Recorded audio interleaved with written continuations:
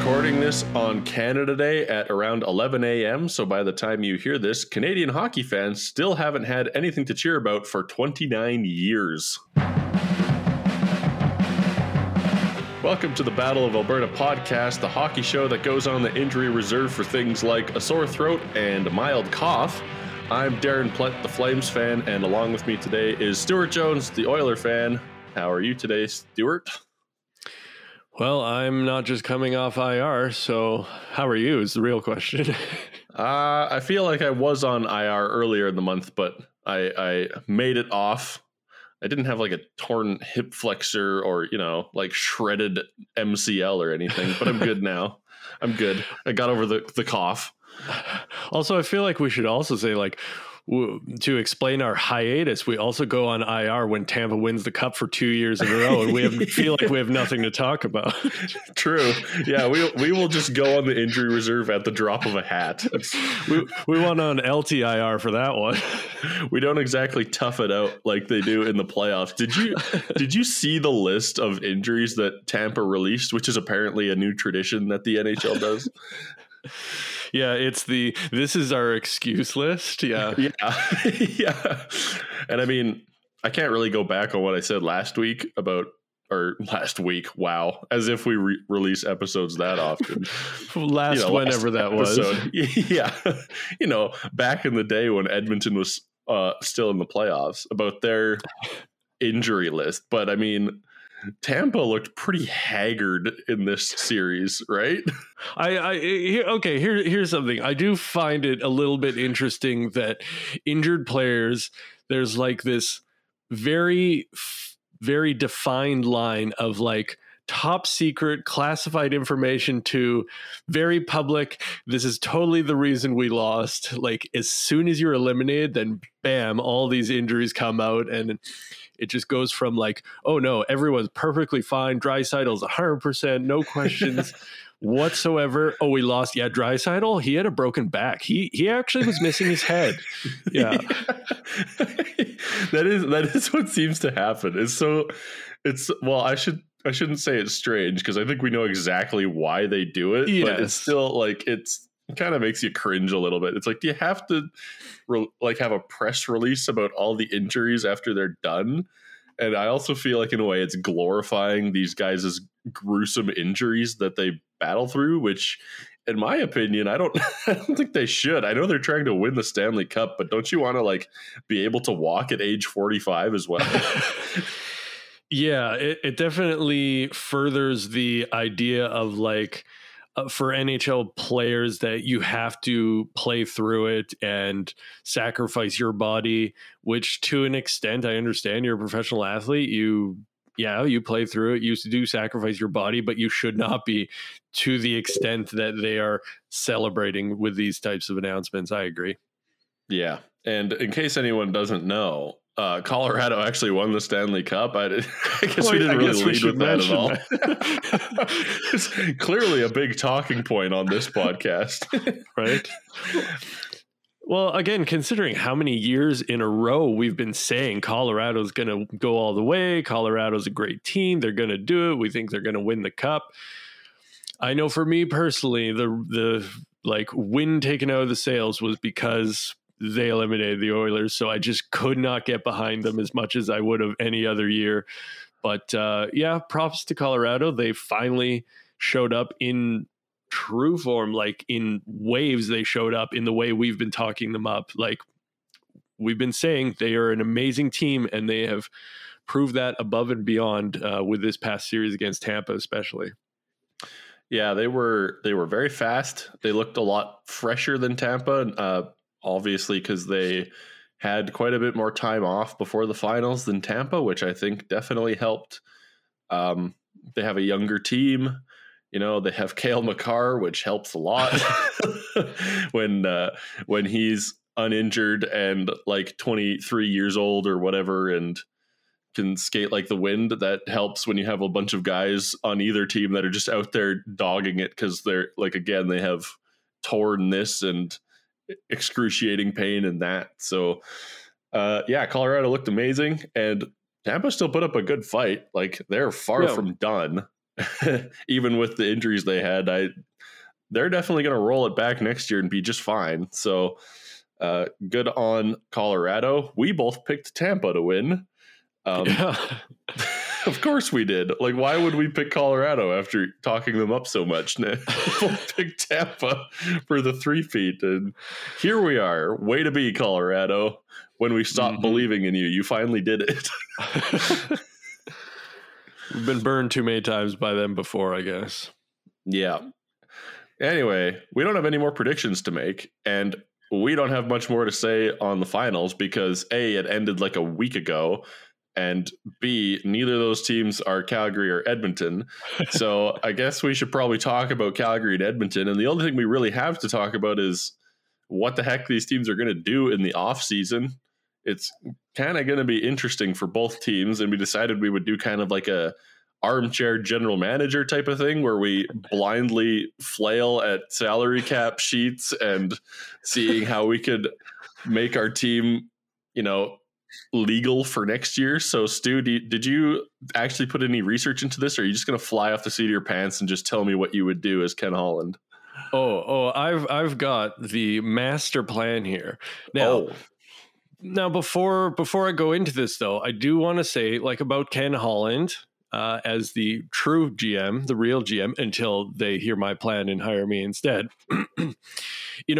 A lot of people give him a lot of crap for some of the moves he's made, and by no means is he perfect. But I got to say, during his introduction press conference in May of 2019, when he first got hired, he said the goal is to compete for the Cup in 3 to 4 years.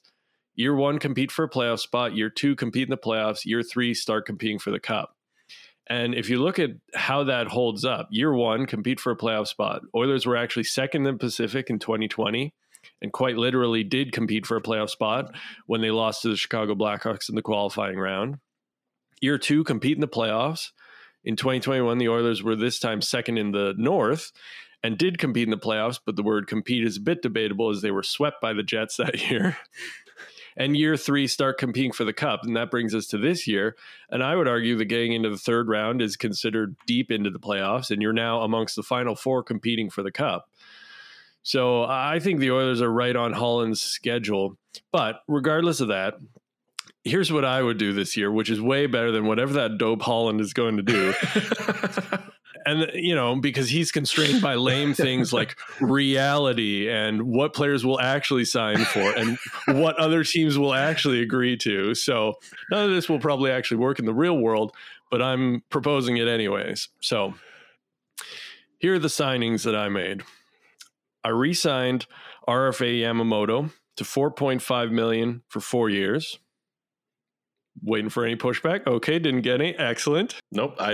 I know, I would have to do research to refute this, and I clearly have not. So continue. And then this is going to fly by. Excellent. Okay. I'll wait. No, I'll pick on something. I'm sure you will. Give it time. I re-signed UFA Brett Kulak to $3.5 million over 4 years. I signed UFA Jack Campbell to solve our goaltending problem, potentially, for $3.5 million over 5 years. And now, if you're Rain Man or possibly Darren, you're probably thinking to yourself that I'm now over the cap by nearly $4.5 million. That was where I was going to push back. But wait, my last move, in my humble opinion, is my piece de resistance, okay? Ooh, okay. I trade the rights to Jesse Puljujarvi, as well as really dumb. Continue. As well as, don't worry, this trade is going to get better. As well as a 7th this year and a 2nd next year to the Ottawa Senators for Connor Brown. But wait, there's more. See, because this trade was not approved by the Central Registry because it caused Ottawa to be under the cap floor. So as a favor to them, I threw in Zach Kassian. As a favor. You're welcome. Hang on. The trade was still not approved because Ottawa was still under the cap. So as an additional favor, because I'm so darn nice, I threw in Duncan Keith. I knew you were going to say that. And works out perfectly. All the lines are fleshed out. We've solved their goaltending issue. I didn't have to do any fudging with LTIR or making these guys retire or anything like that, like Holland's trying to actually do. Apparently the Keith and Smith are supposed to be getting back to Holland today about their decision on whether they want to retire, which is a very strong word coming from your employer. Decide to retire, please. Hang on. What were the picks you were sending to Ottawa? A 7th this year and a 2nd next year. I feel like a 2nd. I feel like I had to sweeten the pot a little bit. Yeah, if you're politely giving them Duncan Keith and Zach Cassidy, you might want to also politely give them some draft capital to ease the headaches that come with those two. I don't know. That sounds fair. Yeah, I will say I don't think it's a trade that would happen in reality. No, but from a not. salary cap point of view, I mean, you did take care of the loose ends technically. So right? I personally have been fascinated by this Jesse Puljujarvi discourse that's been happening in the sports sphere. There's kind of like a battle going on inside Edmonton about whether or not Puljujarvi is good or not, because he didn't get a lot of points, but his analytics look really good. And it's like a fierce battle between people, mostly on Twitter, being like, he's garbage and we need to trade him, or it would be stupid to trade him because he's going to break out immediately and we're going to regret it. So are you on one of those sides? Absolutely not. So I definitely feel like I need to defend myself here. I would not want to get rid of him.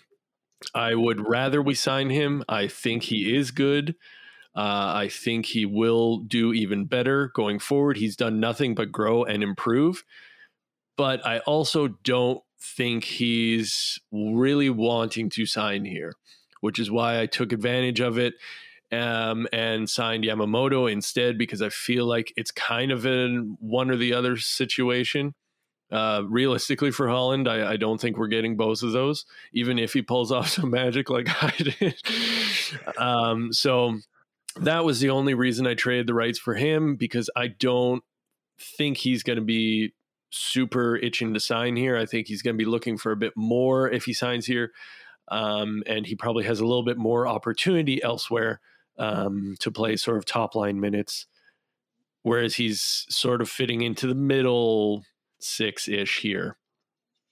Okay, that's the most reasoned take I've heard for trading him, because like there is a reasonable take there, which is what you said, is that he might not want to resign, and also I think that he would probably get more than Yamamoto in a trade, because he's an RFA and he's bigger, and you can see the potential there. And I'm not against trading Puljujarvi from an Oilers point of view. I just think that the reasons for wanting to trade him are kind of strange coming out of Edmonton. That the fact that he's not good enough. He's 24 years old, and like he seems like he's on the verge. And I know that probably to Oilers fans, it seems like he's been on the verge for a while, maybe. I mean, you can't just disregard analytics completely. He's right there. He's elite in a lot of like play driving categories. And that usually means that he's about to break out. So I think that whoever picks him up is probably going to make off like bandits in a way. Maybe the trade won't be a steal, but I think that the player he turns into eventually, whether it's in a couple of years even, is probably going to serve them well. So I've been watching that because I think that's kind of interesting, and I would like to see him burn the Oilers when they get rid of him. Yeah. And I just want to make a quick comment about sort of the idea of ignoring analytics completely, because this is always such a huge debate amongst hockey fans for sure, but just sports fans in general, of whether analytics are worth a crap or not. And I saw a post on Twitter, don't remember who from or any of the details, but basically it was making the argument that Colorado, in the year that McDavid was signed, so, a few years back, they really started up their analytics department. They hired two of the biggest names in analytics to start a huge department on analytics for that team. And they're saying, look at this 5, 6, 7 X years later. I really did a lot of research on this bit, but anyway. Yeah, how long has Connor McDavid been here? I don't know. X years later, they end up winning Stanley Cup. Ergo, analytics works, right? Of course, then the exact counter argument is Tampa is absolutely one of the worst teams in the league for analytics. They have very little analytics, and they're just coming off back-to-back Stanley Cup wins and making it to the finals and only losing there. Whereas the top team in analytics, the good old Toronto Maple Leafs, who cannot get out of the first round for the life of them. So there's, it's all just confirmation bias. You see what you want to see in you pick a team. You can make the argument for or against analytics if you so desire. That's true. I think it comes down more to like individual players, but and I'm not saying you have to just look at analytics to tell a good player. Right. It's a tool. It's one of the pieces, right? It's a tool. I've heard a lot about the Flames' approach to analytics, and it seems pretty cool. In short, they hired a couple of people to basically make all new software that, takes a player and what they did over the last few years and spits out a number, and also spits out a number every game that's like, this is how well they played. And it's this number. And is that cool? Yes. Is it probably useful? Yes.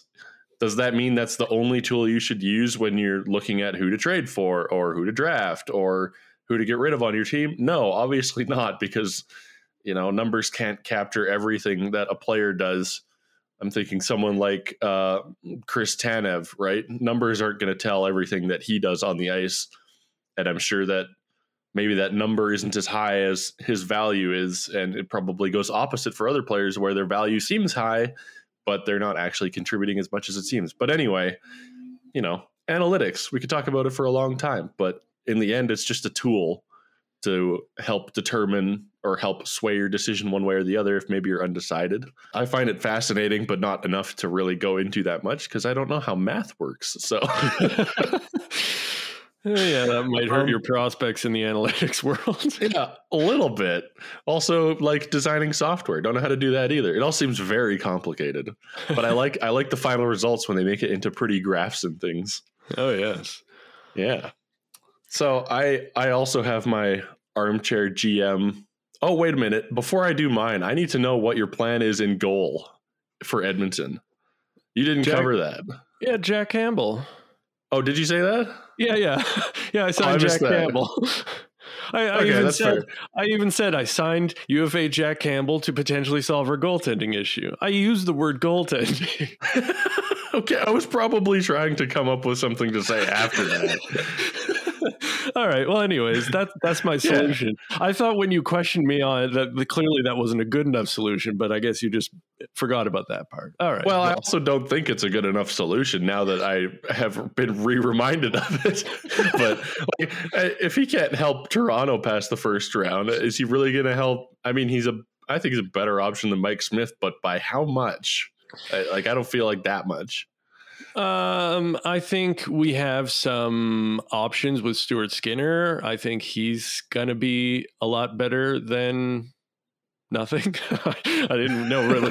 That was probably a poor sentence to start the way I didn't know the end of it. I think Stuart Skinner is a good prospect. He's going to make a difference. And I think this will sort of bridge that. I did sign him for a 5-year term. I pretended to sign him for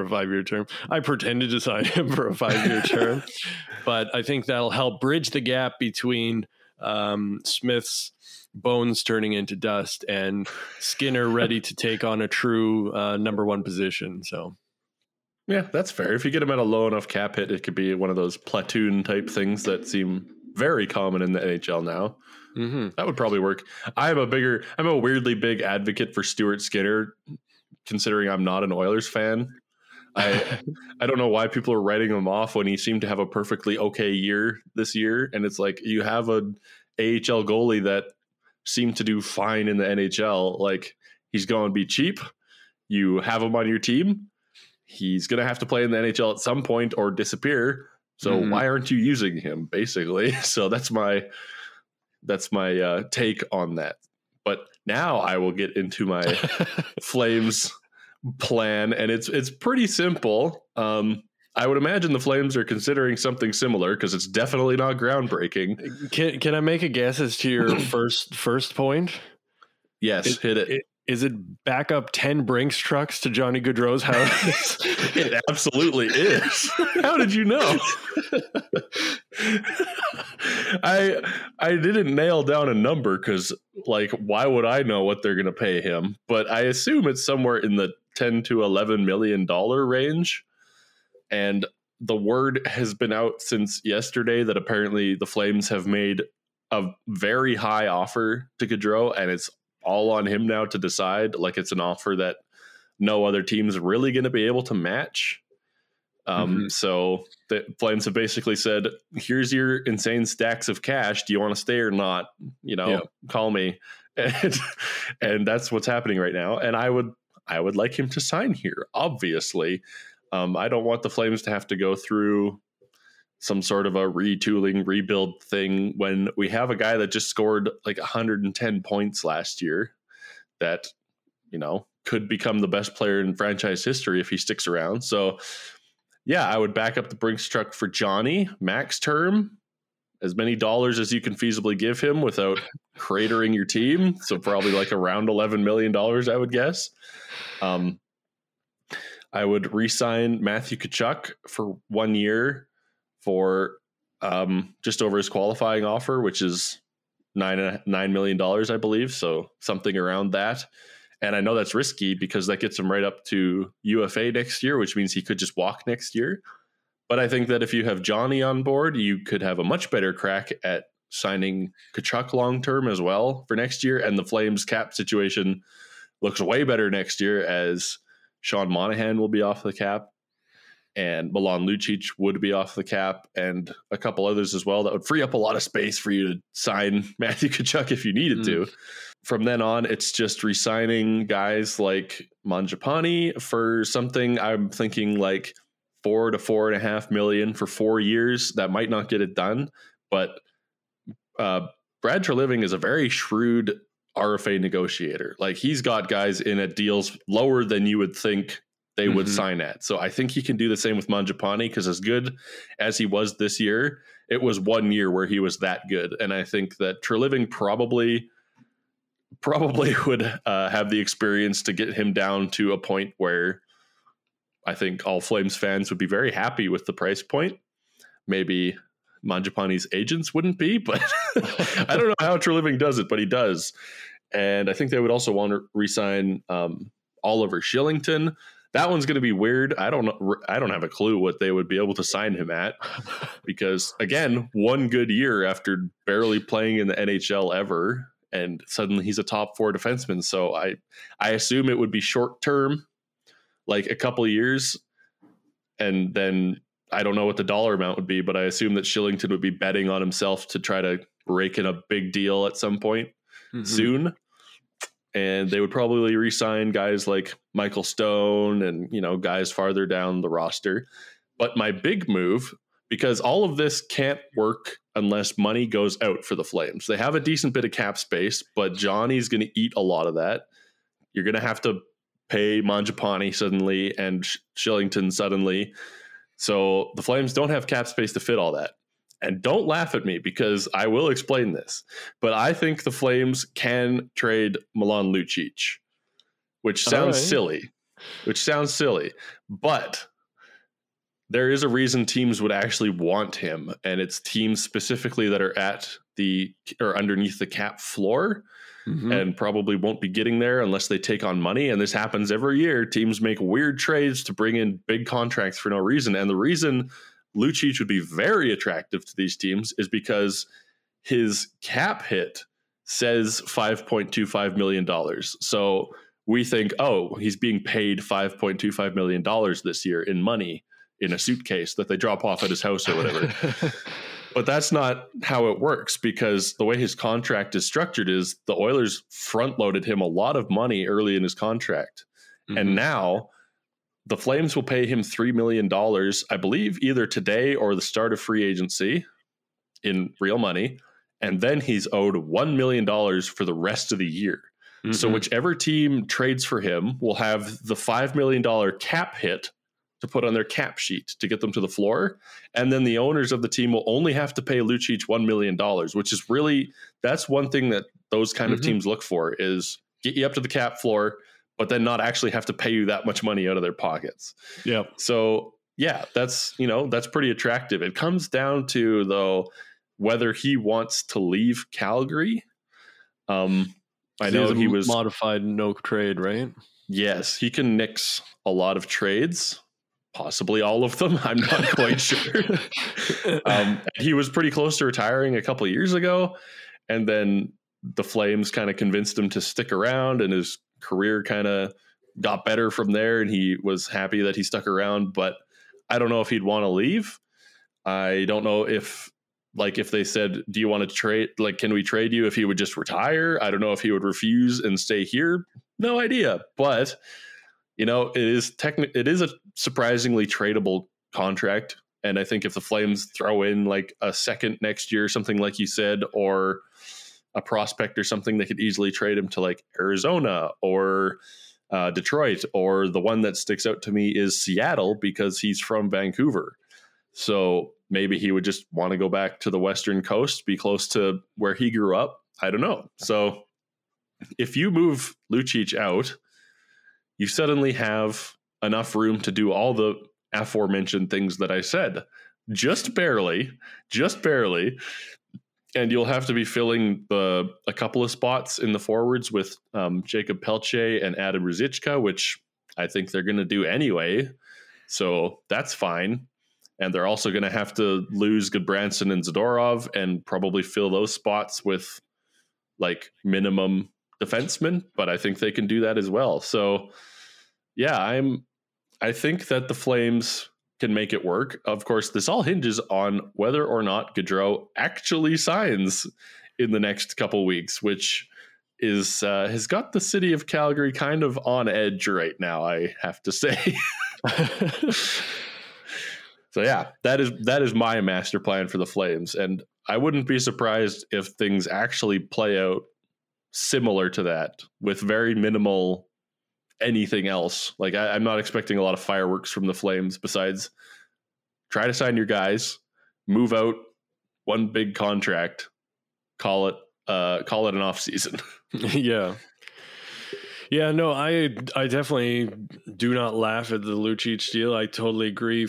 Financially, that teams are going to want him for that reason, for the reasons you outlined.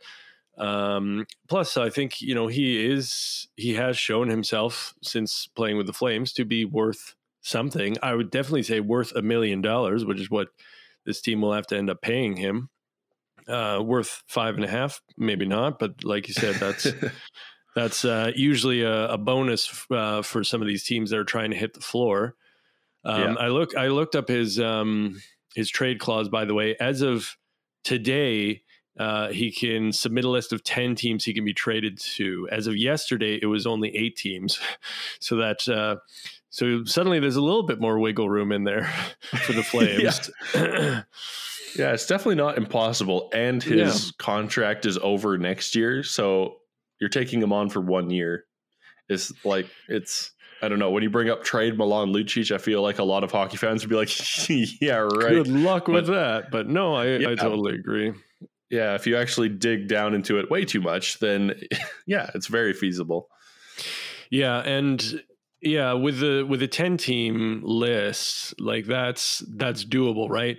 A lot of guys have, 5 teams or 3 teams or something like that, and well, they're just going to pick 3 teams that are nowhere near the cap floor, and so they're not going, or they're like at the top of the cap, so there's no way it's going to happen. So they're essentially cementing their place back home. But with 10 teams, it's going to be pretty hard for him to manipulate that in a way that he doesn't get moved at all.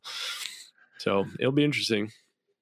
Yeah, I'm looking forward to this offseason because if Gaudreau resigns, then it's a bunch of dominoes to see how you can figure out the cap. And if he doesn't, well, that's horrible, but it's also going to be very interesting to see what the Flames do in lieu of him not re-signing here. So yeah, either way, gonna be a heck of an offseason here in Alberta. Now it is time for Sellies and Scorn. Stu, would you like to pick one of your Sellies or Scorn to start us off with? Yeah, I guess I'll start with the Selly, but honestly, there's just so many things over the past couple weeks that I could Selly. Like, there was the one Reddit user that suggested an all-star weekend event of a ref game refed by NHL players. How could we not? How could we pass that one up? That's amazing. There was, Woodcraft got signed to a 3-year deal. Amazing. Tampa Bay Lightning giving all their full-time employees $5,000 to donate to a charity of their choice. That's pretty sweet. There was another Reddit user who suggested the Leafs should trade for Perry to see how it feels to lose in the finals instead of the first round. That guy deserves my Selly. That's a great idea. And then there's, I think I'll have to land, though, on the Denver Police Department, who did a great job sort of maintaining the Stanley Cup parade this year. There was this one young kid that they caught on the wrong side of the barrier and tried to send him back over. Unfortunately, it turned out to be Avs player Bowen Byram, but I thought they did a good job nonetheless, and that was just a very funny incident, and luckily it did not escalate into somebody getting tased or anything like that. But I had that down as a funny Scorn, so I mean... We were thinking along the same lines, I guess. To be fair to the cop, if you don't watch hockey, Bowen Byram absolutely just looks like a fan wearing an Avs jersey, as do most hockey players, right? In fact, he looks like a 17-year-old fan wearing an Avs jersey and drinking underage in public. So I don't blame the cop at all here. Exactly. Like, at least half of the Avalanche team, you would very much question if they're actually professional athletes, because I was thinking about this. I was thinking about this last night when I was thinking about this Scorn. Hockey has to be the sport where everyone just looks, or most people look like regular Joes, right? Mm-hmm. It's hard to just pick a hockey player out of a lineup, whereas in basketball, they're 11 feet tall and have like go-go gadget arms. In football, they're all, well, not all, but a lot of positions are like perfect human specimens, and then there's offensive linemen who are other perfect human specimens, if you want to look at it that way.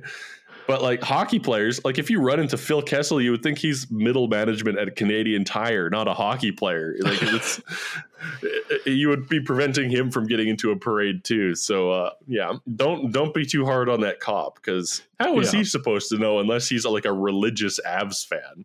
Right. I think unless the hockey player is wearing shorts and their calves are like tree trunks, then maybe you could notice. But other than that, I totally agree. Much harder than the other sports.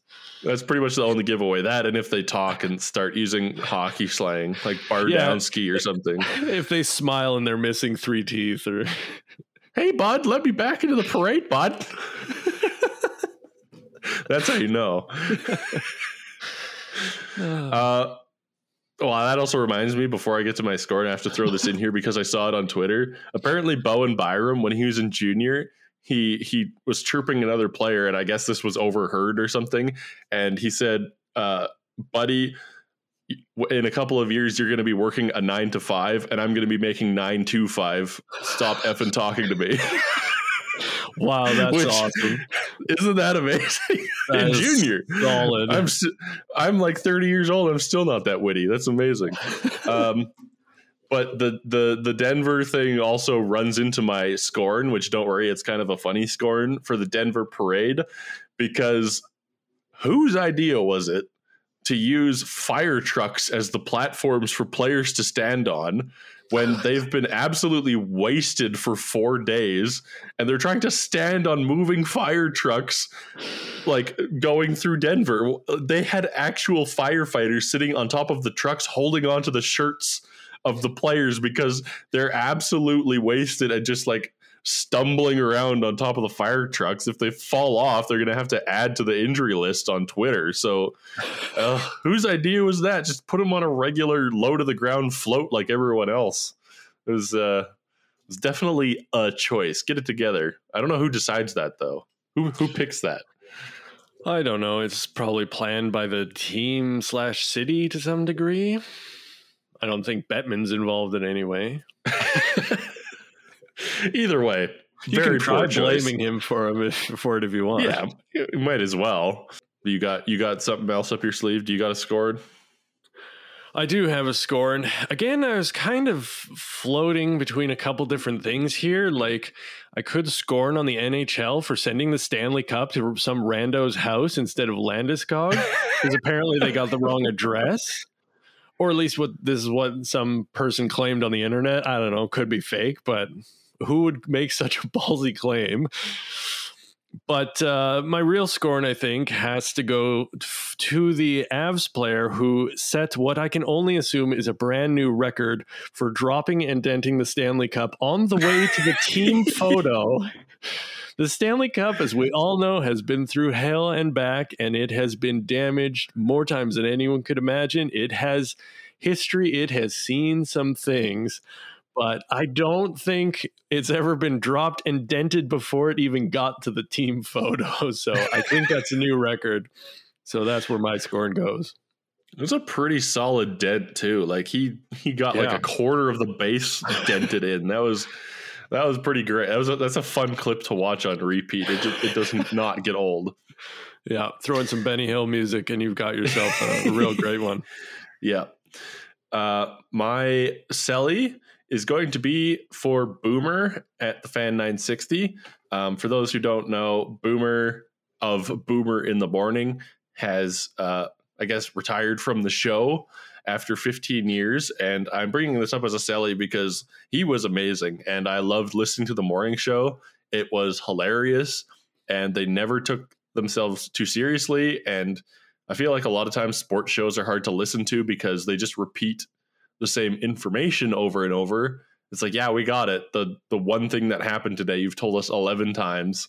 But Boomer in the Morning were more concerned with just having a good time and like just chatting and entertaining more than making sure you were informed, which is exactly what I want from a show, is to be entertained. And it was extremely entertaining. And Boomer was the catalyst for that for 15 years. And, he is taking a very well-deserved break now from that job. He has got up at 3 a.m, I guess, for 15 years straight, pretty much, which is just horrifying to think about. So, I mean, to be able to do that and go in and do a job where you're entertaining and make people laugh from 6 a.m. to 10 a.m., like, that's a special talent. So I'm going to miss him on that show. I hope that they can... I hope that the show keeps going and they can find someone that can not fill his shoes, but, you know, do their own thing and keep it entertaining. But yeah, my Selly is for Boomer. That was a great show to listen to. And I listened to a lot of it over the last at least 10 years or so. Yeah, I totally agree with you. As an Oilers fan living in Calgary, you wouldn't think that sports radio would be part of my daily reportage. But yeah, when I was doing my morning commute, I was listening to talk radio, sports radio in Calgary, in the away city, and it was amazing. I love that show. I love Boomer and the gang, if you will.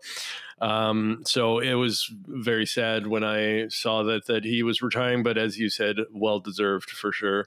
And it was also very sad when I moved to Edmonton, because then I had this like sports radio that tried to take itself too seriously. So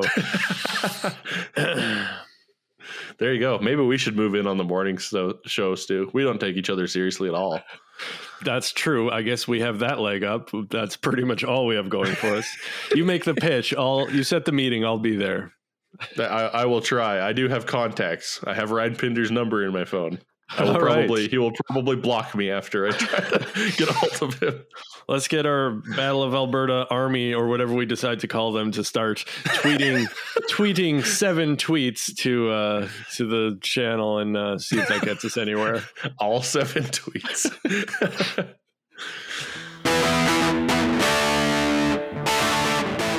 Thank you for listening to this episode of the Battle of Alberta podcast. You can find our podcasts on any podcast app, as well as www.thebattleofalbertapodcast.com. The NHL draft goes next week, so sometime after that, we might have a new episode. Stick around to find out. And once again, thank you so much for listening to the Battle of Alberta podcast. We really appreciate it, and we will catch you in the next episode.